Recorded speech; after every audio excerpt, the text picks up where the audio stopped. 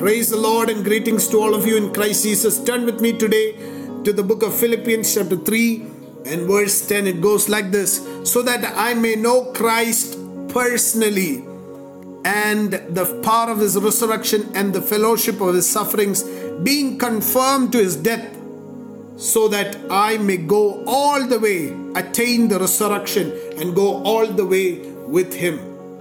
Now, it's one thing to know about God, but it's entirely another thing to know him intimately and personally. Take a moment to examine life today. Where are we standing with? Where are we walking with God? Are we seeing God, knowing about God from a distance? And are we satisfied with that? Or do we seek to know God more personally and know his presence in our life intimately? Has our walk with God ever become slow, that we are crawling? Or are we being empty, where we have nothing? A full tank in our vehicle, when we need to fill it, it is only possible to make it full tank when we have regular visits to the petrol pump. That means paying attention to your fuel is important, and full tank doesn't happen by itself. It needs diligence, vigilance, being careful, looking at when it decreases so that we can go and refill it again.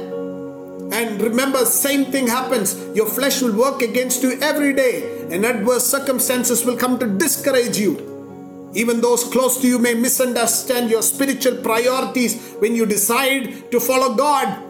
If it was easy, anyone would do it. The price goes on to say that Paul says like this about the price. I give up all the inferior stuff so that I can know Christ personally. These are the words. To be a partner in his suffering and to go all the way with him.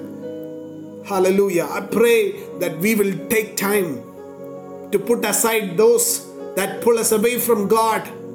There may be so many things that will drain out our spiritual appetite. And that is the place where we need to come back to God and say, God, I need an intimacy with you. God is seeking people who are willing to know him intimately. Look at Paul. He did not just pursue it or just pray. He just pursued it with all his heart. Nothing was more important in the world to him. What is the most important thing to us?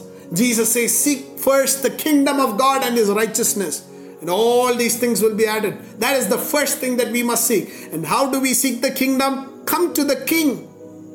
When we get to the king, we are seeking his kingdom. That if that becomes our first thing in life, then everything else will fall into place. That is what is important. We must seek to do that. What do we do when we pray and worship? When we sing praises, is our mind somewhere else? Or have we, when we look at situation, have we become so critical and so faithless like an unbeliever? Do we respond to circumstances? Have we allowed sinful habits to rob us of our confidence in God? Then it is important that today we make that decision to say, God, I live it all aside and I want to follow you. I want to live a life that pleases you. And that we will seek to prioritize God above everything else. Like Paul, we will also be able to say that I want to know Christ personally and go all the way with him, striving to become intimately acquainted with God. I want to pray for you. God, I pray for my dear brother and sister who's seeking a deeper relationship with you, God, today. Let them experience, God, your presence.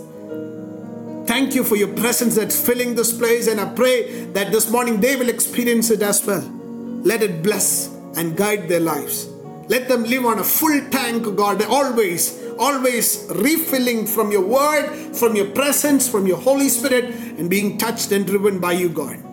We give you all the glory. In Jesus' name we pray. Amen. God bless you. Have a beautiful day.